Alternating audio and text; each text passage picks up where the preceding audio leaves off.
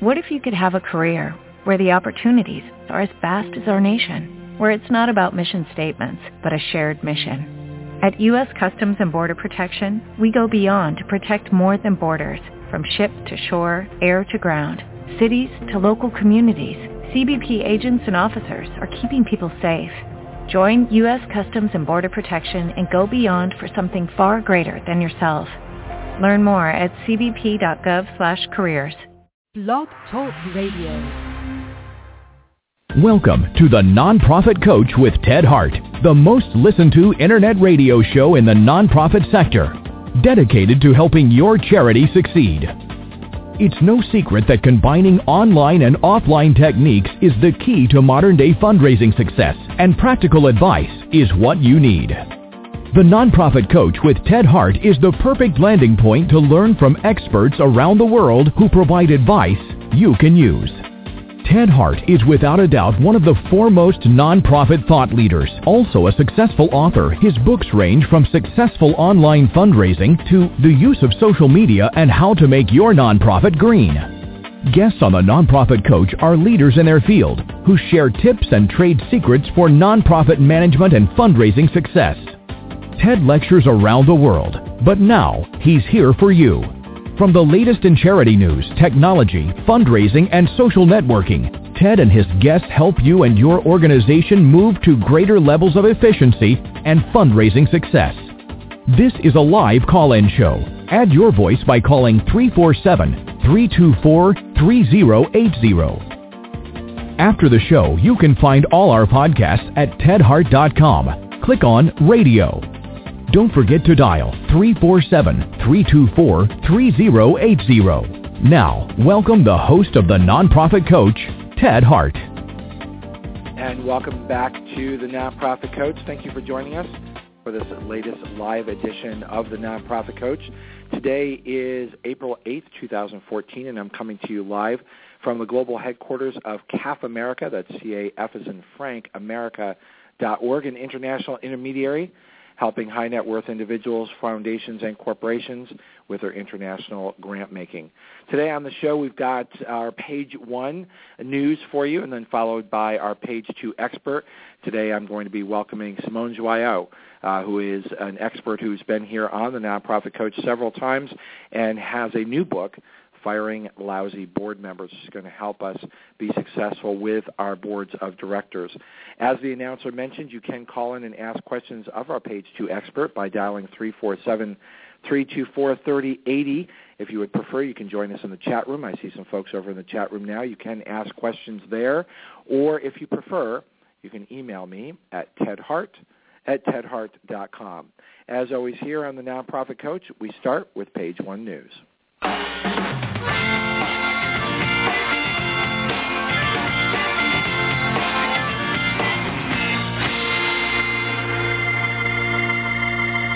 First up here on Page 1 News, and as always, you can join us over at tedhart.com. Click on radio links, so you'll not only find the radio links from today's show, but all the archives of our prior shows here on the Nonprofit Coach. You'll also find all the archives of our hundreds of prior podcasts of the Nonprofit Coach. First up here in the news, today is the day, Microsoft has been warning us for quite some time, today is the day that Windows XP dies, and that is that they will no longer be providing support to Windows XP. So you are, as a user of XP, which there are still millions of computers out there still using the stable version of Windows XP, they will no longer be providing patches or security updates for Windows XP, so it is wise of you to be looking into, if you've not already done this, to upgrading beyond Windows XP. As always here on the Nonprofit Coach, we recommend, if you are confused by any of this, that you check out TechSoup.org, a wonderful organization that can not only help you with making decisions about where you should go after Windows XP, but can also help you with the software and hardware that you may need for that upgrade. Check it out over in the radio links today at tedhart.com. Next up, I'm absolutely thrilled. I'm going to share with you a posting in the radio links today, and we often have really, really smart content from HubSpot, and that is because here on the Nonprofit Coach, we are huge fans and have been of HubSpot for quite some time. So in the radio links today, we are sharing with you 53 examples of brilliant homepage design. This does come to us from the fine folks at HubSpot. You can go and sign up and download that and learn more about, through the free flip book that they put together, how you can be inspired to do a better job with your homepage and your website. But even more importantly, today, I am absolutely thrilled to welcome here Rachel Siebel. She is here with us from HubSpot. She's the manager of inbound marketing consultants at HubSpot. Welcome here to the Nonprofit Coach, Rachel Siebel. Hi, Ted. Thanks for having me. Rachel, it's absolutely an honor for me to have you here, not only because you're an expert in your own right, but because I'm such a fan of HubSpot. We often have links to your fantastic content here on the Nonprofit Coach. And even more importantly than that, you're going to be joining us at the 5th Annual Digital Leap Conference up in Toronto, and that's what I wanted to get a chance to chat with you about today. Great. So I've been, along with Stephen Thomas, I've been the host of the Digital Leap Conference in Toronto for the last 5 years. Tell us a little bit about HubSpot and what our listeners who join us in Toronto on May 1st at the Art Gallery of Ontario might be in for. Well, the presentation that I'm going to be giving is on Attract, Connect, and Engage, digital strategies for better online relationships. And what I like to work on with nonprofits and also EDUs, small schools, universities, is ways that they can harness the power of digital marketing for their own efforts. A lot of nonprofits aren't taking advantage of the resources that are available to them. Many are free resources, listening, monitoring tools, publishing tools that could be getting their message out there and bringing in more volunteers, more donors, more people who can benefit from their services just by knowing how to better spread the word. And there are a lot of tools that are out there, and oftentimes this is confusing to nonprofit organizations because of the breadth and depth of tools, and of course something new always coming about. Are you going to be helping those who join us at Digital Leap sort some of that out? Yes, I'm going to be talking, a lot of where I start is actually with goals. What do you want to accomplish before you start getting into what tools am I going to use? Because what you want to accomplish should dictate where you set out, where you put your efforts, and that can result in different tool adoption. Of course, here at HubSpot, we do have a tool that can monitor lots of different channels, can help you publish, can help you create content. But there are all different tools out there that suit different needs and different budgets, small organizations, large organizations. And so it's really good to talk about that and figure out what people want to accomplish and who they're trying to pull in. Again, I've been such a fan of HubSpot for quite some time. Your content is always smart, always looking at the broad picture, not just trying to sell. And of course, we all know that we have to sell to stay in business. But part of it is that thought leadership and helping folks understand that you really understand the broad market of what's available out there. I'm thrilled to welcome you to Digital Leap, and I'm looking forward to meeting you personally at the Art Gallery of Ontario on May 1st. Thanks. I'm really excited to meet everyone as well. Rachel Siebel will be with us at Digital Leap. And again, thank you, Rachel, for joining us here on the Nonprofit Coach as our Page 1 guest today. You can register for the Digital Leap Conference at digitalleap.org. We also have a link for you over in the radio links at tedhart.com. You don't want to miss Rachel's presentation at the 5th Annual Digital Leap Conference, along with all the other terrific speakers that we have lined up for the conference in Toronto on May 1st. Plenty of time to register. Back to Page 1 news here. Next up, we have over in the radio links today, a notice, if you haven't already seen this, there is a new suffix for your website addresses. You're probably very familiar with .org, and .org, .com, .net have been around for a long time. This is expanded. There are many, many different high-level suffixes for your web address. However, one that is now going to be monitored, and you may know and you may have noticed that there are lots of people out there using .org that are not really nonprofit organizations. So the folks over at the Public Interest Registry who register domain names have created .ngo, and .ngo will be coming in October of 2014.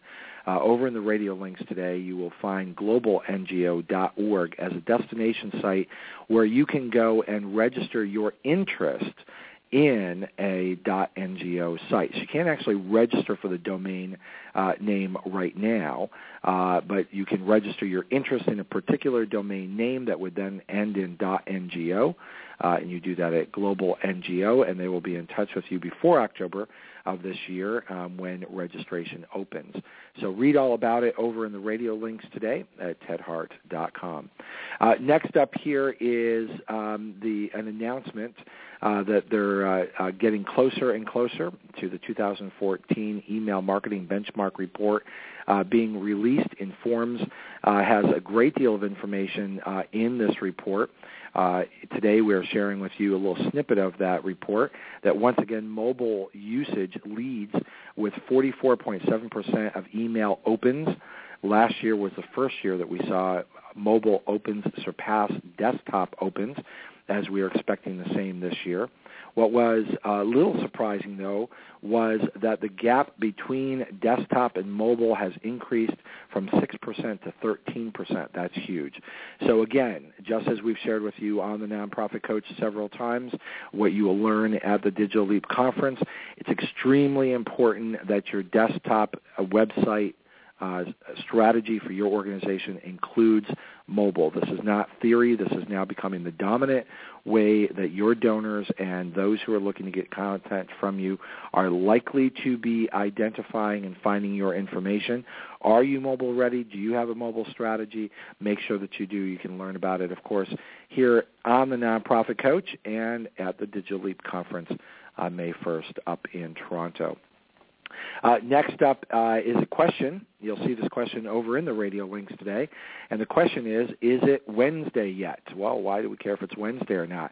Well, the benchmark study shows that the best day and time to send an email if you want it to get opened turns out to be midday on Wednesdays. If you want to know more about that, you can read about the report and the information regarding best times to send your email over in the radio links today at tedhart.com.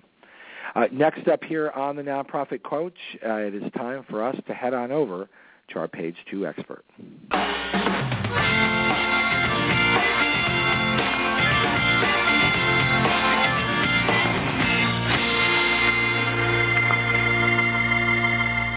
Simone Joyaux is a dear friend of mine and one of the top experts in our fundraising profession. She's an advanced certified fundraising professional and has been described as one of the most thoughtful, inspirational, and provocative leaders in the philanthropic sector. She's a consultant specializing in fund development, strategic planning, and board development. Simone guides organizations and professionals through consulting and coaching, teaching, and writing.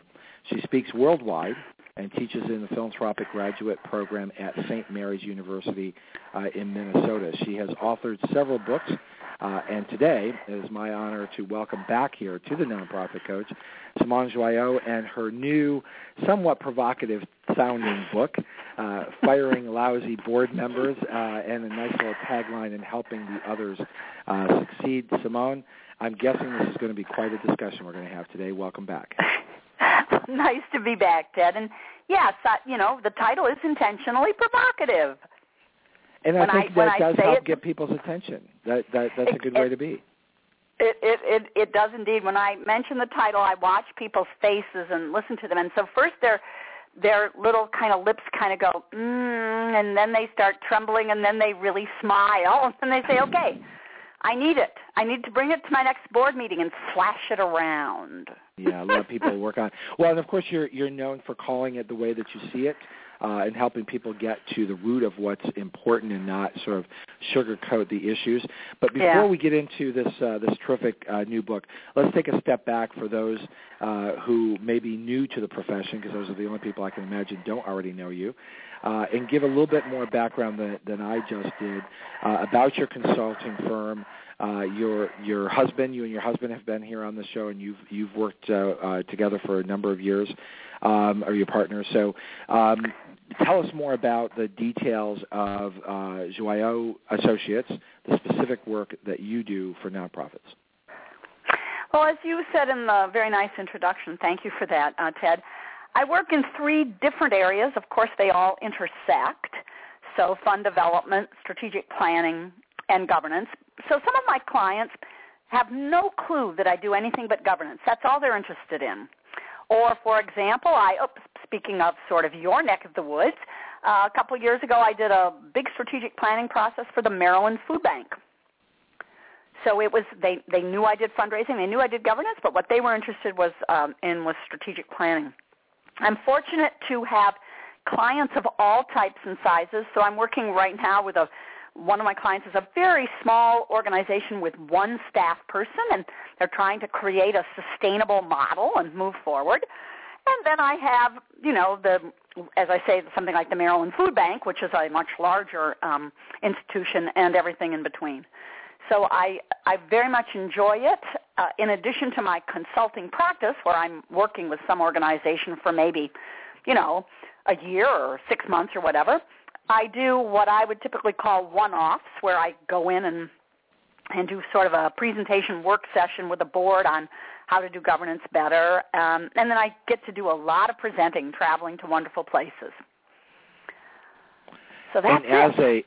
As a consultant that's called upon around the world, again, as I mentioned before, you're known as someone who doesn't sugarcoat the direction. Yeah. And is that strategic for you? Is that something that you have found sets you apart, or is really the way that you think most people need to be? That's a very interesting question, Ted. Thank you for that. It is both strategic on my part, and in some ways, as you say, a differentiation thing. And it's also, I can't imagine wasting people's time being any other way.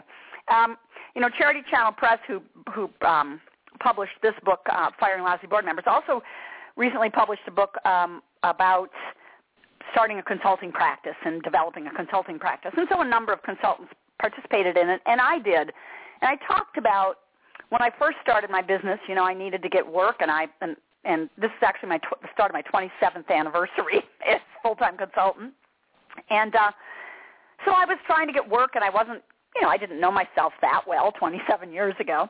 I know myself a lot better now, and I realized that I actually use both the description of myself, my presenting style, and my interviewing style with a prospective client to show people what it's going to be like to work with me, that I'm going to be supportive and you can call me at 10 o'clock at night, but that at the same time I'm going to say to you, wow, you just can't do it that way. That's really, really bad. So, as I say, it's an intentional choice. I actually hear consultants who say that they, of course, do tell the truth, but that they will work with clients who have unreasonable expectations without telling them that they have unreasonable expectations until a little bit later after the consultancy has started. Well, that's and I think that is so interesting about your consultancy, because I think that some folks who hire consultants are a little bit jaded in that, first of all, consultants have, the reputation of asking for your watch to tell you what time it is. Yeah, exactly. So they're really not bringing anything unique to the table. But there is also that feeling out there that they're going to string me along to get the rates up, to bill more hours. Yeah. And why don't they just tell me the way it is up front? And you have that reputation of really telling people the way it is up front. Yeah, and I will, obviously I think any consultant gives away free information in an interview, but I see the interview as me getting to know them and decide if I want to work with them, and them getting to know me. It's not like I have secrets.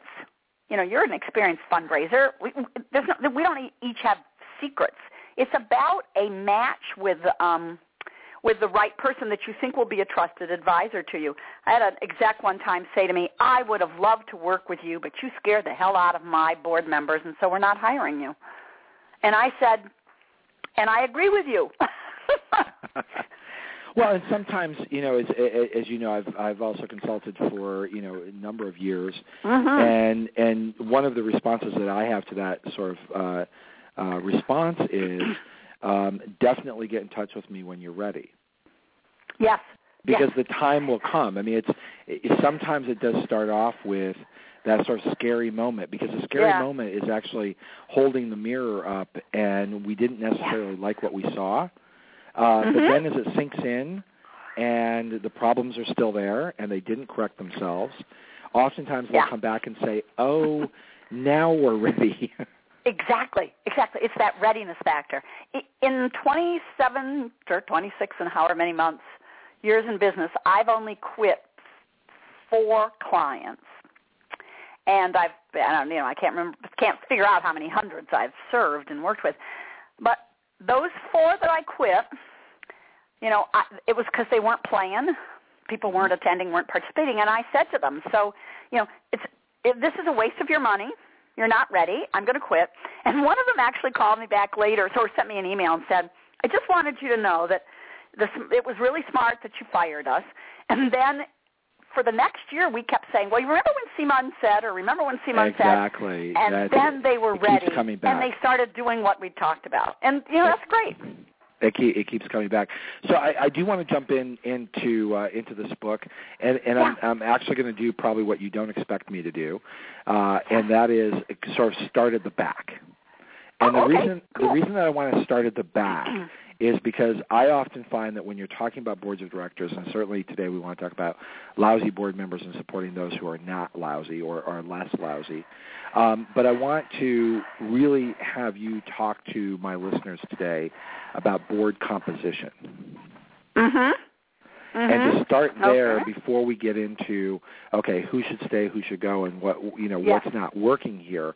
But because I get asked that question all the time, like I think there's a desire out there, at least, and I'm curious if you see this. It's almost a desire out there, just tell me how to do it. In other words, there's a sense that there is a cookie-cutter approach, that there's an exact number that I should have, and they should look like this, and when I get to that, it's just going to magically work by itself, because it is magic after all. So tell me why it's not magic, and tell me why it's not cookie-cutter. Yeah. It isn't magic. It's not cookie-cutter, although there are certain sorts of general guidelines we can think of. I talk about intentionally constructing a board. That it's intentional, that we actually sit down and we say, okay, what kind of an organization are we? Are we an arts organization? Because if we're an arts organization, well, we will want some people who are arts experts, not to compete with our staff, but who are arts experts, as well as, of course, everybody has to be interested if they're going to come on our board. But I start with the intentional composition in 2 key areas, skills and behaviors. I look at what the job description of the board is around ensuring the health and effectiveness of the corporation, which is the job description of a board as far as I'm concerned, ensuring the health and effectiveness of the corporation. So since there's money involved, we got to have some board members who know about money. And since there's mission involved, wait a minute. Let me stop you right there. So the answer is not just invite and recruit all my cronies. Oh, absolutely not. As a matter of fact, I was just talking to someone on the telephone. It's like, forget your friends and cronies. You are setting up a community-based organization that has legal, moral, ethical accountabilities to society and to donors and to the IRS or to the federal government in France or in Canada in your province. So this is not about get people so I'm going to challenge you. Because I like to have a little bit of fun with you. I'm going to challenge you because I'm the executive director who's already scared to death of my board, or I don't think my board's very effective anyway. Isn't it better for me to just get a bunch of people on there that are going to be nice to me so I can do my job? Well, I understand that feeling, having been an executive director and having lots of problems with the board. And I would certainly want people that I felt respected me. So you don't get your biggest critic necessarily on the board. But this is a business proposition. And to some degree, we want people, just like you just challenged me, we want people who don't just smile and go, you go, girl, you go, guy. So I want their respect. I would fight against, on some level, having someone recruited to the board. And by the way, I insist that the CEO, the executive director, participate in the conversations about people. Because I was going to ask you about that, because it does seem to come in a couple of different flavors, where the board views themselves as completely separate from the organization. Yes. They recruit their own people, but they don't really connect to the organization.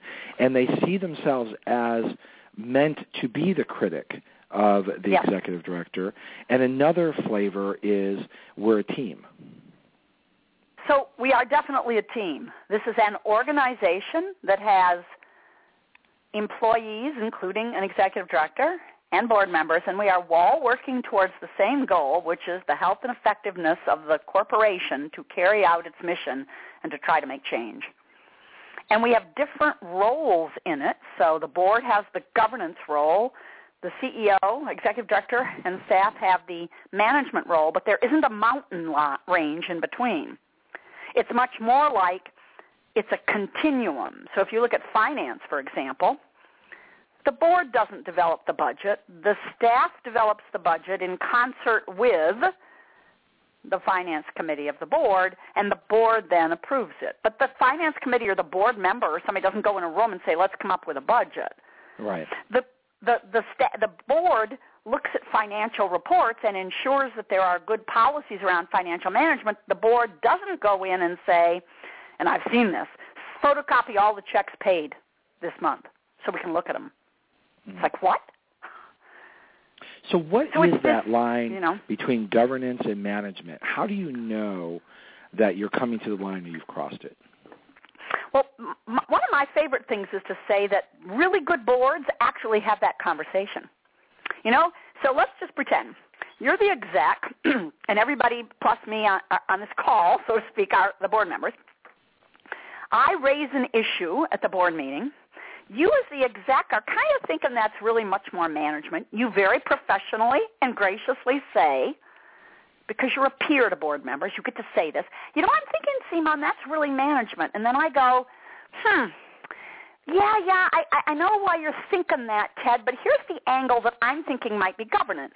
And then other board members chime in, and then you might say, well, yeah, okay, I see that. So we decide if we've crossed the line a little bit. Okay. So we have to feel enough trust and respect. We work through that together. Together. So absolutely. So part of this is setting institutional norms. Absolutely. And that's why it's not cookie cutter. Exactly. And it's having enough respect for each other that we can actually raise these issues without somebody feeling threatened. So what is the optimum, or what are the guidelines for the composition? So when I think of the composition of the board, I think, as I said, I think of skills and behaviors. So let's do behaviors first. I want team players. I once was observing a board where someone suggested an individual for candidate, as a possible candidate, who had great experience and skills, and one other board member there said very discreetly and professionally, she always wants to be boss. And the rest of the board said, we don't want bosses, we want team players on the board. So I want, as behaviors, team players, respectful, reliable. You said you were going to do this, you do it. You said you would be at board meetings, you do it.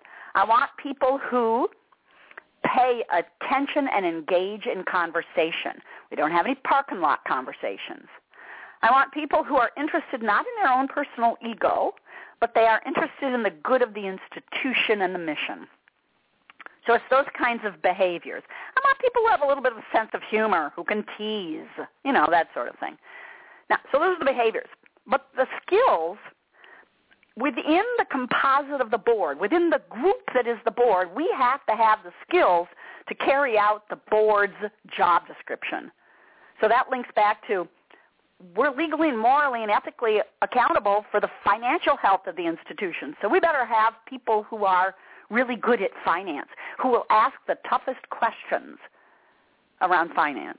If we're an arts organization, then let's have some people who have that experience or expertise. Maybe if we're a theater company, we get, the CFO of another theater company on our board or something like that. We need the skills around fundraising, body of knowledge, that sort of thing. So we have to have this composite of knowledge and perspective. I want an attorney on the board, not to be our free attorney. We can hire an attorney. I want an attorney on the board because they think in a certain way, and every once in a while we have to tell them. What about stop. size? What about size? All right, so size. When someone says to me, what's the optimum size, my response is, well, there are a series of questions to ask. For example, how many people does it take to have the composite of skills we need? And as I think about what I think the composite of skills we need on the board, that could be like 10 people right there, okay? So how many people do we need to have the right composite of skills? How many people do we need to have the appropriate diversity of networks and life experiences in our community? So we need some people who are older and younger. These are the sort of screens I would use. We're not looking for an old person, a black person, a white person, and a young Jew. What we're looking at is lots of different life experiences, right? So I don't want 5 or 10 people only on a board because that's not enough diversity of life experience. Mm-hmm. So there are some organizations that could manage quite well with 5 or 10. So does it matter the type of organization? No, it has nothing to do with the type of the organization nor the budget size. I think we've sold ourselves a bill of goods, and a bunch of people have sold the same bill of goods, that there's some magic number that's the right number, because you can't have good conversations with any more than 9 people. Bull. I've had good conversations facilitated on a conference call with 16 people. So I want enough people for life experience, diversity of opinions, the diversity of skills, the diversity of networks, and since a couple people are going to be absent, if they're always the same people, we should fire them. But a couple people are going to be absent because, they were sick or whatever. So you got a 9-member board. 2 people are absent, let's say. So there are 7 there. And majority rules, so that means 4 people are making really important decisions. I don't like it. So my ideal board size, in bylaws, I want a low minimum in case the world should end, but I never want to be at the low minimum. And I don't ever want to be up to necessarily full capacity because maybe somebody moves into town that's so brilliant we have to have them right away. So I want a board in practice that's 16, 17, 18, 19, 20 people. Mm-hmm. And a good board chair can facilitate that, and so can an exec. And how often should they meet? Oh, yes, how often should they meet? So what's too infrequent? I don't like quarterly board meetings. I don't care how big your budget is, because all somebody has to do is miss one, and they're out of touch.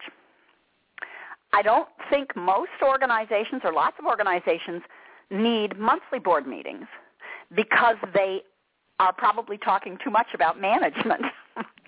So I find that board meetings maybe 6 times a year, maybe 5 times a year with an all-day retreat as a regularly scheduled activity once a year. Okay. So that's what I'm comfortable with. Got to maintain sufficient continuity that you have trust at board meetings, and sufficient, not so frequent that you end up talking about things you're not supposed to talk about. Right, because what board members will do in the absence of anything substantive to do is they'll make it up as they go along, and they'll often start getting into management issues because there isn't anything else to talk about. Our guest today here on the Nonprofit Coach is Simone Joyaux. Simone, we're going to take a very quick break here. When we come back, the first thing I want you to do is, now we've talked about the composition, what this board looks like. How do we know if someone is truly lousy and not just having a bad day? We'll be back in just a few moments.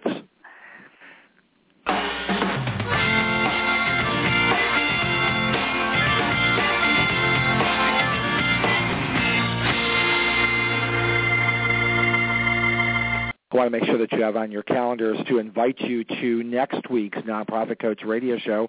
Brian Saber is going to be with us, and he's with Asking Matters, and he's going to be talking about the different types of fundraisers that make up our universe and why shy people can be actually great fundraisers. So don't miss that next week here on the Nonprofit Coach, of course, 12 noon Eastern.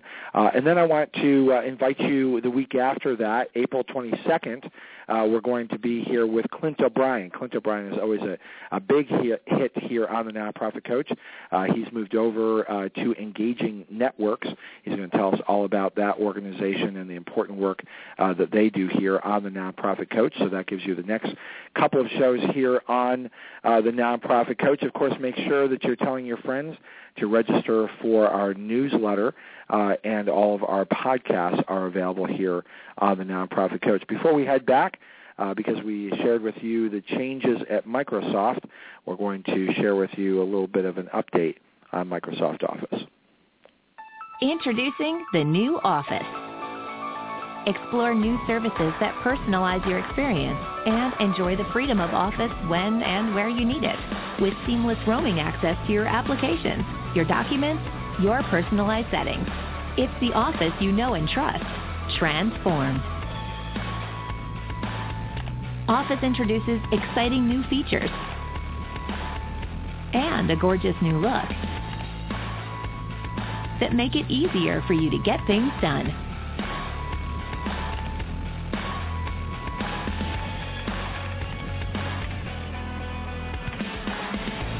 Express your ideas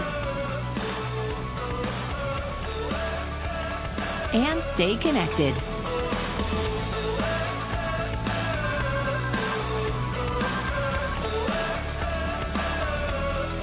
Sign into your account from virtually anywhere and discover your documents and settings that stay with you on the Windows 8 devices you love. Imagine, connect, discover. Welcome to your modern office. Try it today. Remember, our podcasts and archives are always available 24 hours a day at tedhart.com. Click on Radio Links. If you're listening live today, the phone lines are open. Call in and ask a question by dialing 347-324-3080. Now, back to the Nonprofit Coach with Ted Hart. And we are live here with Simone Joyaux. Simone, so now we've talked about the composition. What makes someone a lousy board member? Well, you said it, so how do we know, and I like the way you said, how do we know if people are truly lousy or just having a bad day? Everyone has a bad day, but every day is not a bad day. So if I'm on your board, and every time I'm at a board meeting or a committee meeting, I have an edge, or I'm disrespectful, or whatever, then that's not about having a bad day. That's about a frequent repetition of bad behaviors. And what I find is lousy board members, this is not usually about their skills or their knowledge or their expertise. It's about their behaviors.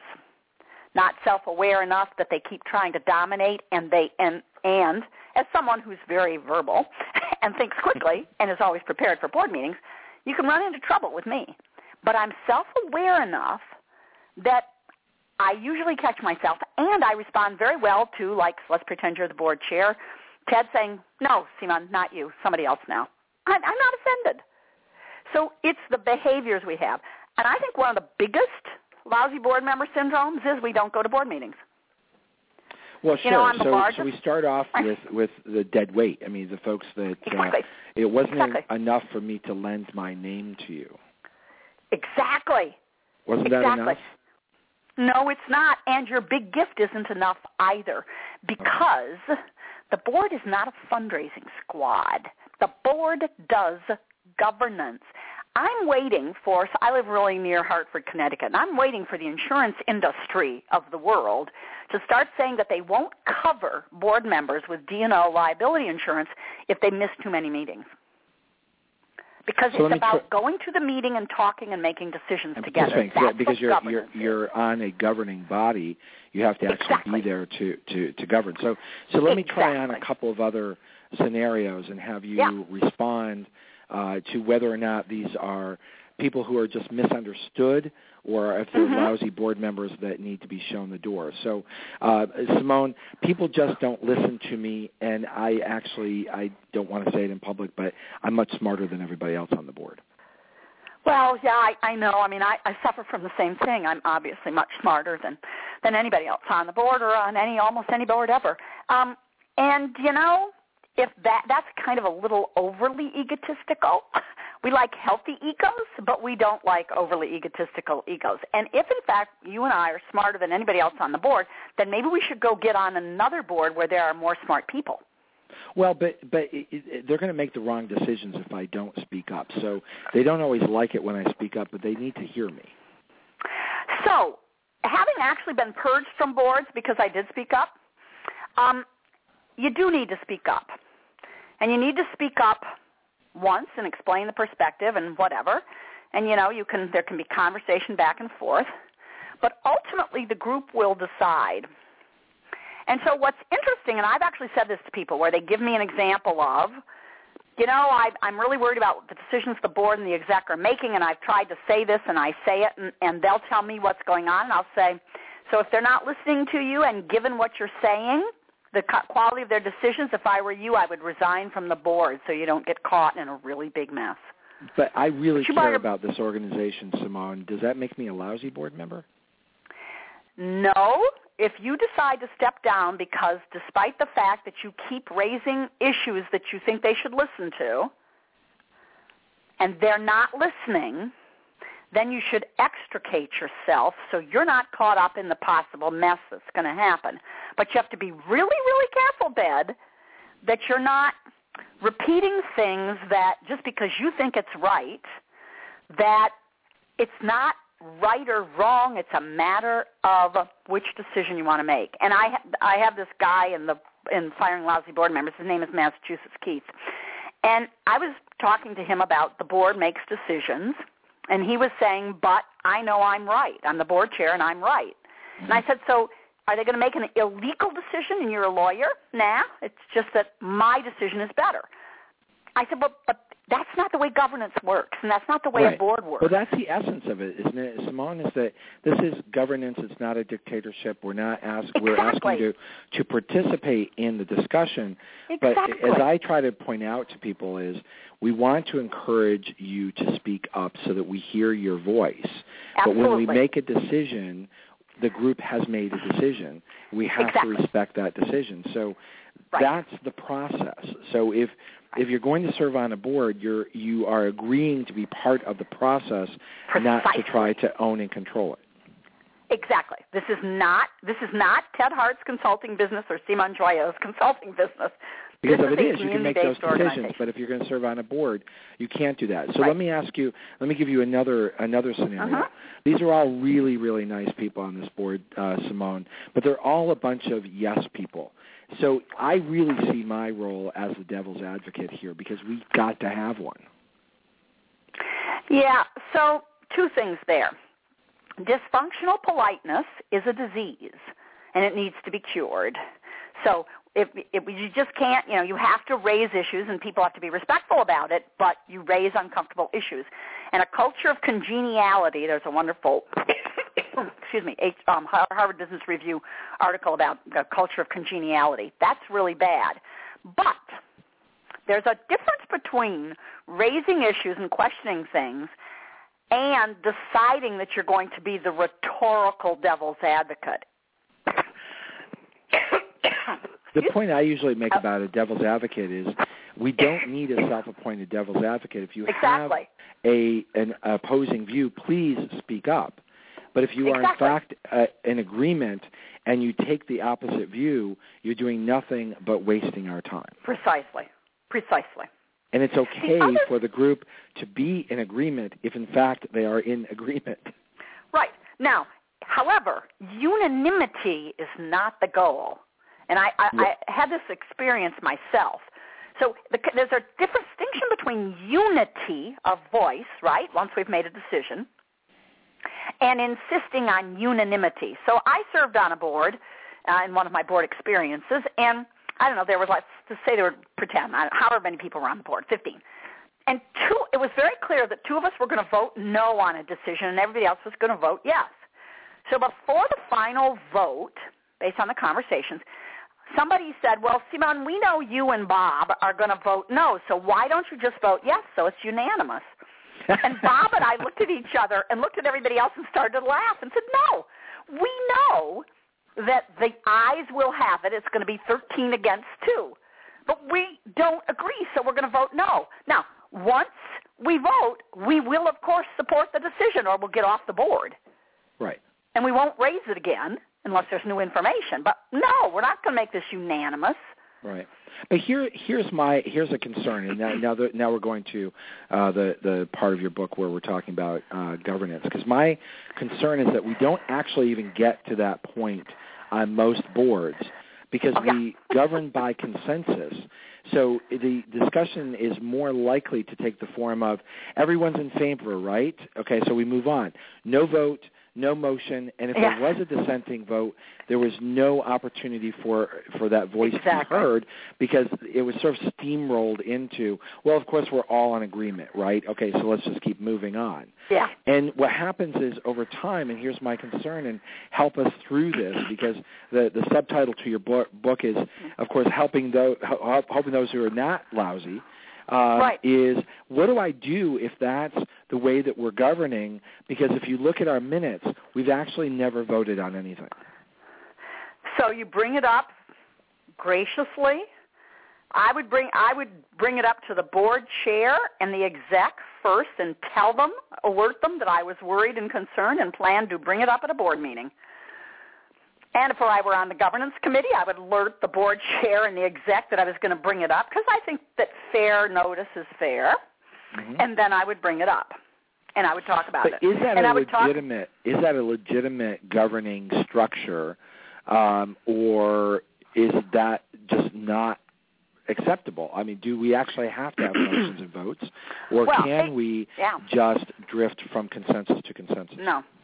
So first of all, there's two different theories of consensus. One is we'll just talk it to death until, I guess we all agree. And then the other one is every voice is heard, everybody knows what we're talking about, and then we vote.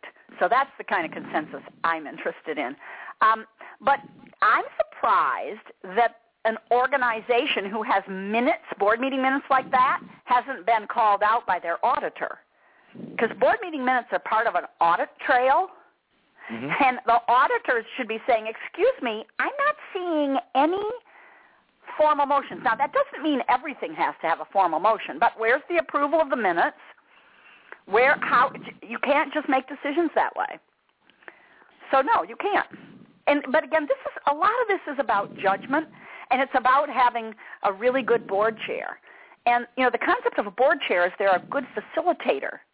They're not the heaviest hand. They're not the most articulate person. They're not the biggest donor. It's about being able to facilitate and saying, so this looks like we've been having a good conversation, but I really think we need to have a formal motion around this decision because we need it for the record because it has, sequential and subsequent kinds of implications. So that's the role of the board chair, is to signal to the rest of the board to say something like, I will entertain a motion on this topic. Yep. But to guide the board to say, because it's often the board chair that will call out, we're all in agreement, right? Okay, next topic. That's not the job of, no. Board chair has to be a really good synthesizer of comments, a very good summarizer, a very good manager so that they would say, no, Simone, only new people. I mean, I will say this as a board chair, only new comments. Right now, only new people. Right. We've already heard from you three. So we're not just filibustering here until everyone just gets up or goes home. Right. Exactly. Yeah. And really good. Yeah. So Simone, I just wanted to go back to this topic of lousy board members. So we showed some scenarios of not particularly helpful or lousy board members. Did we miss some common clues of how we might identify lousy board members? I think, in my experience, lousy board members are pretty apparent, and it's the job of the governance committee to be looking at this and watching this and to be giving feedback because maybe, as you said in the first place, somebody might not be being lousy on purpose. They may just not understand. So can we help them? Can we model appropriate behavior? Can we give personal, private, one-on-one feedback? Well, now you've brought up a very important topic. I've often said on this show that good board members are not born, they're raised. Absolutely. So how do we? Is the point of your book that once you get to Lousy, you've got to go, or can you mentor, monitor, and train someone back from the brink of Lousy? Yes, I believe you can mentor, monitor, and train. And in fact, the title, Firing Lousy Board Members, there's only 2 pages at the end of the book about how to fire lousy board members. Everything else was how to find the right board members in the first place, how to facilitate them, how to enable them, how to overcome their management experience, because that's what we've all been educated in from our early days, finish your homework before you can go out and play. So you're doing all of this, and there's regular feedback, and there's regular work by the staff. So the Chief Development Officer needs to understand the difference between governance and management, so when the Chief Development Officer is facilitating the meetings of the Fund Development Committee, she or he is making sure that, oh, no, that's not really something we as a committee would talk about, and then gets the chair of the committee on board. So it's that constant sending the messages, the cues, and the training and orienting about this is what we need to talk about at this board meeting. These are the things we won't talk about because they're not our job. So this is a big deal. So what is your experience in terms of the origin of lousy board members? Are these board member refugees from lousy boards, or are they representatives of lousy people who got on lousy boards, or are they the byproduct of bad management? I think it's probably every single thing you said, but I think the single most important factor is the ability of staff management, the CEO, to enable people to be effective. So the CEO has to understand the distinctions between governance and management, has to be enough of a people person to help lead the recruitment process to find the right people. You have to do reference checking practically, so to speak, and has to be able to help the board and individual board members distinguish things. So that what I always say is if you're having problems with your board or you're upset with board members about fundraising or whatever, look in the mirror first. Right, exactly. So where does tenure and rotation fit into all of this? I believe in term limits. So I believe in forcing us to rotate board members because we won't do it if there aren't term limits.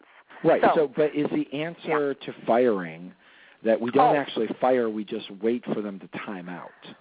Okay. No. That just drives me insane. If you and I were in the same room, I would run over and I would start, I don't know, waving my hands in front of your face, and I'm actually doing that right now. I'm just looking at myself. I'm in my room, the answer is in my office by myself. Time out. Okay. Okay, so no, because you've just elected me as a board member for 3 years. You thought I was going to be great. You did a great interview, whatever, and I've turned out to be sucky in year 1. You're going to keep me around for 2 years? Well, yes, but it's even worse because a lot of boards will reelect them and wait for the second term to end. Yes, as if because, you automatically because after all, he's a nice guy, term. maybe he should be given a chance rather than Right. Here's a concept that I go back to, is that the responsibility of the board as a collective is to the board as a collective and not to each individual board member. Exactly. So if you're part of the team, then be part of the team, and that means to call out things that are bad, but not be the devil's advocate. But if there is a rotten apple on any team, you want to get rid of the rotten apple so that the rest can succeed. Exactly. And so a lot of times what we do is all of the other, I've watched board meetings, and I'm sure you have too, where there's somebody who's misbehaving and everybody's looking all mad at the board chair for not stopping the person. For not stepping in, because that's the board chair's weakling? job. You could say something too. We're all accountable. Exactly. So, Simone, we've got about 5 minutes left. With you, I could go on, and you've got to come back on the show because I love having you on the show. And your podcasts are always among some of the most popular, so you've always got great content. But there's something that we've been exploring here over the last year here on the Nonprofit Coach. Whenever we get to this issue of board term limits and lousy board members and all of that, and that is, and I'm wondering what you think about this. That concept's been around for a while, and most of us who have been seasoned for a while have been trying to get boards to understand that rotation is healthy and having that in your bylaws is important. A topic that increasingly has come up as I've been consulting, though, is the other side of that coin is executive directors who stay too long. Yep. And you raised this another time with me, and I was going to do some reflecting and writing on it, and then I didn't. It's interesting. I have mixed feelings, and I'm not sure why. Because I have had the experience of being with absolutely brilliant CEOs who kept renewing themselves and who kept exploring and developing. And so, and they've been there for like 13 years or something, and I wouldn't want them to go away. But what about a board member who also is renewing themselves and is very valuable but does time out? So I just throw that out as a concept because I think good organizations with good talent on the board or management side should not necessarily artificially deprive themselves of that leadership, but they also can just as equally drift into having people around that have been around too long. Yeah, and I completely agree with you, and I haven't figured out I think an interesting thing is to say and to have as part of the performance appraisal that the board does of the CEO is to sort of always ask that question as part of the performance appraisal. And at least that question to be present. Pardon? How would that question be phrased? Right. Well, so something about, at what point do you think you need to move on? Or I haven't come up with how to talk about it, but I think you're absolutely right that there should be a conversation about, and it's not just necessarily the CEO. It could be the 20-year, 10-year development officer. Right. How do we talk about this without threatening people? Without threatening, exactly. Well, so Simone, our topic today has been firing lousy board members, and more importantly, having good governance and having good functioning teams, both in management and governance. Sum it up for us in about 3 minutes, and make sure that my guests know how to reach you. Oh, how to reach me? Yes. Oh, okay. So 3 minutes. 3 minutes. All right. 1. You don't fire people until you've done your darndest to find the right people in the first place and to enable them to be as effective as they could. And we have not given sufficient attention to this because we're worried about board members who give us a lot of money or who have a lot of power in the community. And so avoid the politics of we can't ever talk about this because you're harming the institution. The institution is more important than any single individual. But always remember, you don't get to fire anybody until you've done the right work in the first place, which is one of the reasons I wrote this book. People can subscribe to my free e-news and my weekly blogs, which are all about tips for doing fundraising, strategic planning, board work. And my website address is my name, so it's www.simonejoyaux.com. And we have provided a link to your website in our radio links today, so you can go to the radio links at tedhart.com and find it. So there it is. That would be my summary. There you are. Well, Simone, this is a fantastic book. We encourage everyone to go to Amazon or your favorite place to buy books. It's part of the In the Trenches series, Firing Lousy Board Members and Helping the Others Succeed. Simone, thank you for being my guest here on The Nonprofit Coach. Always a delight, Ted. Always a delight. Thanks for the work you do. Come back soon. Okay. You've been listening to the Nonprofit Coach Radio Show with Ted Hart. Tell all your friends to check out our production schedule and download our iPod and iPad-friendly podcast at tedhart.com. Thanks for listening to the Nonprofit Coach.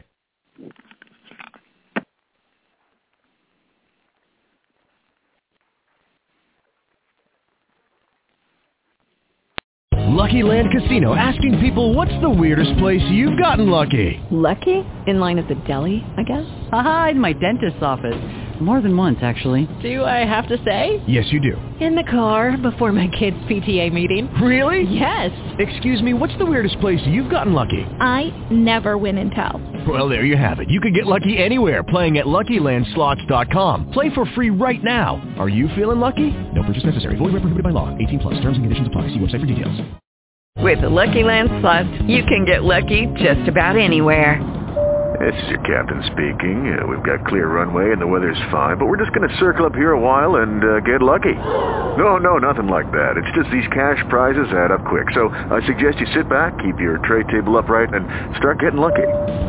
Play for free at LuckyLandSlots.com. Are you feeling lucky? No purchase necessary. Void where prohibited by law. 18+ terms and conditions apply. See website for details.